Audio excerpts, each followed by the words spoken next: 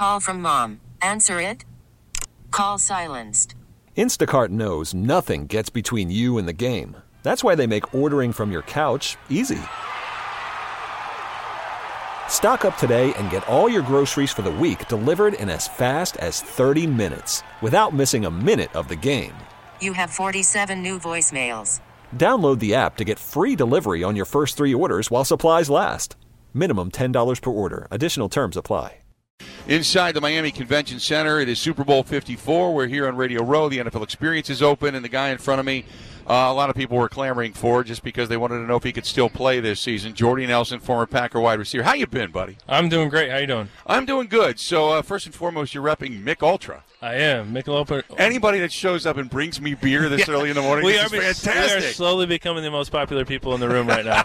But with Michelob Ultra Pure Gold, they're doing a 6-for-6 pack, and it's an organic beer.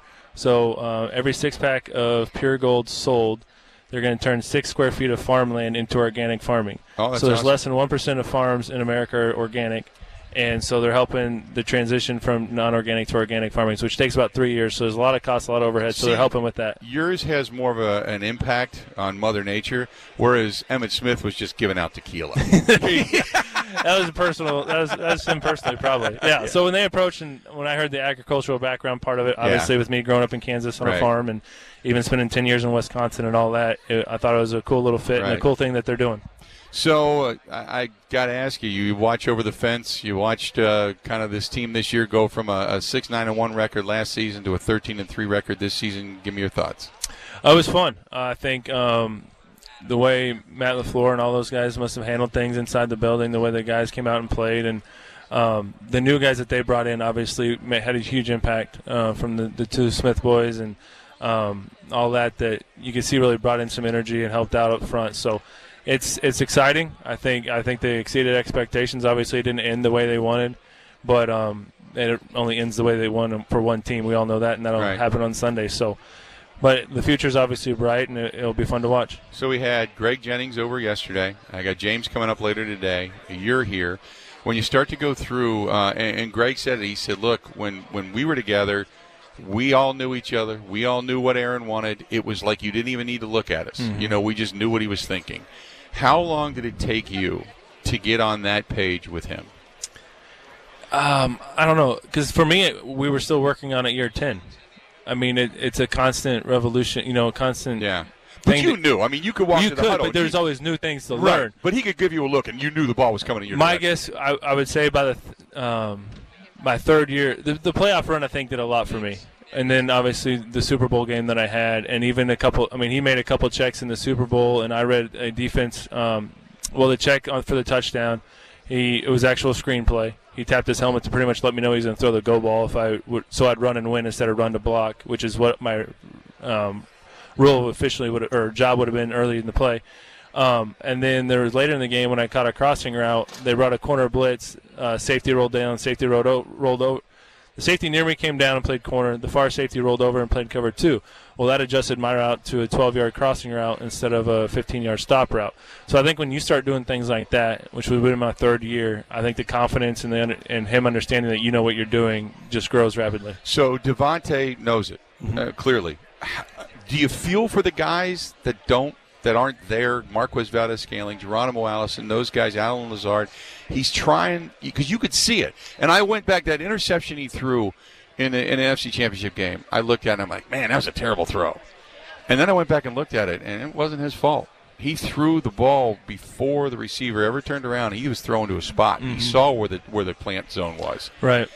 So do you feel for those guys? Because you got to come back to the huddle and you go, I didn't know it. Yeah, it's tough. Because we've all been there. We've all made a mistake here or there, and to have a negative play or interception or whatever. And I experienced it because the funny thing is in the Super Bowl when he tapped his helmet for the go ball, I actually missed that signal earlier in the year in a game. And I stopped and he threw it, and luckily it just became an incomplete pass, but I stopped on what he thought was going to be a go ball. So it's funny, like if that wouldn't have happened earlier in the year and I wouldn't have remembered that, would have happened in the Super Bowl, and then we would be also happy. But it just takes time, and I mean – especially with the young guys, and I haven't been around the new young guys at all, but to me, it's all about just paying attention to meetings, and I've explained this a couple of times already out doing all these interviews, is it starts in the meeting room, and you have to listen. And a lot of kids don't want to listen these days and truly understand. They think they already know it or whatever. But you have to listen not only to your coach but to what Aaron wants, because at the end of the day, that's what matters. Whatever your quarterback wants, because he's the one throwing you the ball. And if you're on the same page with him, it's not going to work. And then you have to put in the work Wednesday, Thursday, Friday. Not just Wednesday, not just Thursday, not just Friday, and not, you have to do it all 3 days. And because then that's how you continue. You get more reps in practice through training camp, OTAs, all that stuff in practice throughout the season than you ever will in a game. And then that starts building the confidence there, and then he'll give you the shot in a game. And then you got to make the most of your opportunity. You're talking about Greg and James, and then even Donald when I first got there. We had so many guys. I mean, we were rotating through. I mean, we all handled it well, but of course all of us wanted to play every play. But we knew what we had as a team, so we accepted our roles. We could go 4 or 5 receivers deep, but we preached in our room, you got to make the most of your opportunity. If you get a chance, it might be your only chance in the game. And that might have been the same for Greg. Like, even as like the starter, like you might get one ball because Devontae might be balling out on the other side and has the matchup, and we're just going to feed him the way we did. If you look at the New England game, Devontae's rookie year, it's like, here's the matchup. Let's just go destroy that matchup. And I got maybe 2 balls, but the one I did was against Revis, and I scored a touchdown. It's like, make the most of your opportunity that you're going to get that day. So, but it just takes time. And then once you make a play, he's going to start trusting you more and more. But you got to have that trust and confidence in one another. That was going to be my next question. We're sitting here talking with Jordy Nelson, former Packer wide receiver, Super Bowl winner as well, hitter repping Mick Ultra Pure Gold. And I wanted to ask about that because Aaron talks about his trust. And fans get upset. It's like, just throw the damn ball, and you can see it. And I understand. Look, every now and then he'll miss something. It's not very often. But because it's not just in meeting rooms, it's not just on the field. You guys had a different level because you guys rode to work today. Rode to work together. There was a year or two there that we would ride to the airport together because we kind of lived out by one another, and he's somewhat superstitious. So we did it one week, and I think it was the week.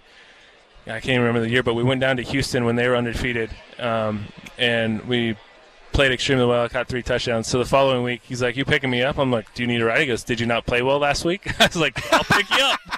You say when and where, I'll be there." So then it just kind of snowballed. But it is, you have to have that chemistry. And I know it sounded like a lot. They did a lot of that this year of hanging it out off the field, if it was at the defense or offense. And guys were getting together because as a receiver room, we would try to do receiver dinners and whatnot just to be around one another. It means more when you truly know the guy and, he's out there giving it all or you're giving it all, and you just kind of have that more chemistry across the whole team. When did you know it was time to call it quits? It took a while, to be honest with you. I mean, a lot of it came down to I didn't want to move the family again.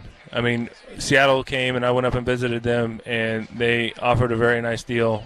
But we hadn't even been in California for a year, and then I'd be moving my family again. And then even though Seattle was a 2-year deal, it could have been easily a 1-year deal. Right. I mean, Oakland was a 2-year deal.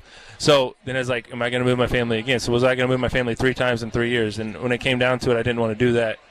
And then, honestly, when I was getting my physical in Seattle, they x-rayed my knees and my hips just to see what the body looked like. And the doc came in and was like, "Wow, you look pretty good. You don't look like a 34-year-old, or an NFL player who's played for 11 years. And honestly, that's when I called my wife and I said, "I'm done.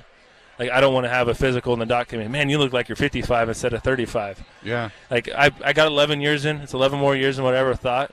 Won a Super Bowl, made it to a Pro Bowl, came back from an injury. I think that was my biggest thing I wanted, especially after the ACL, like coming back and having that following year and being able to be productive. And then even going to Oakland and still having a productive year for all the stuff that went on in Oakland of getting rid of Khalil and then Amari and, learning a new system, but still coming away with 700 yards, So I was at peace with everything and still have been. So it's been great. I know people wanted to bring you back this year. They were hoping that you could just come riding back in and give Aaron some help. But I appreciate you coming by. It's great to see you. No problem. And it's always been a pleasure to talk to you, Jordy. Thank you. I appreciate that. We enjoyed our time. Like I said, I think when I retire, it's like, we made a lot of memories, a lot of friends, and that's the stuff that will last forever. You're a fan favorite, dude. I appreciate it. We enjoyed our time up there. My wife included. I mean, she did a great job in the community as well, and I give her a lot of credit because when I first got up there, I'm like, don't make friends. Like, this could be 2 years and done. Like, stop. Right. But she went out and she made friends, and our neighbors and friends that we have up in Wisconsin, I mean, they're some of our closest friends, and if it wasn't for her, I probably would have hunted down in my little apartment and never talked to anyone. There you go. Jordy, it's a pleasure, buddy. We'll talk to you soon. Appreciate it. Have a good time. Jordy Nelson joining us here at the table, and we certainly appreciate his time as well. Stay tuned. We got a whole lot more coming up right after this. This episode is brought to you by Progressive Insurance. Whether you love true crime or comedy, celebrity interviews or news, you call the shots on what's in your podcast queue. And guess what? Now you can call them on your auto insurance too with the Name Your Price tool from Progressive. It works just the way it sounds. You tell Progressive how much you want to pay for car insurance, and they'll show you coverage options that fit your budget. Get your quote today at Progressive.com to join the over 28 million drivers who trust Progressive. Progressive Casualty Insurance Company and Affiliates. Price and coverage match limited by state law.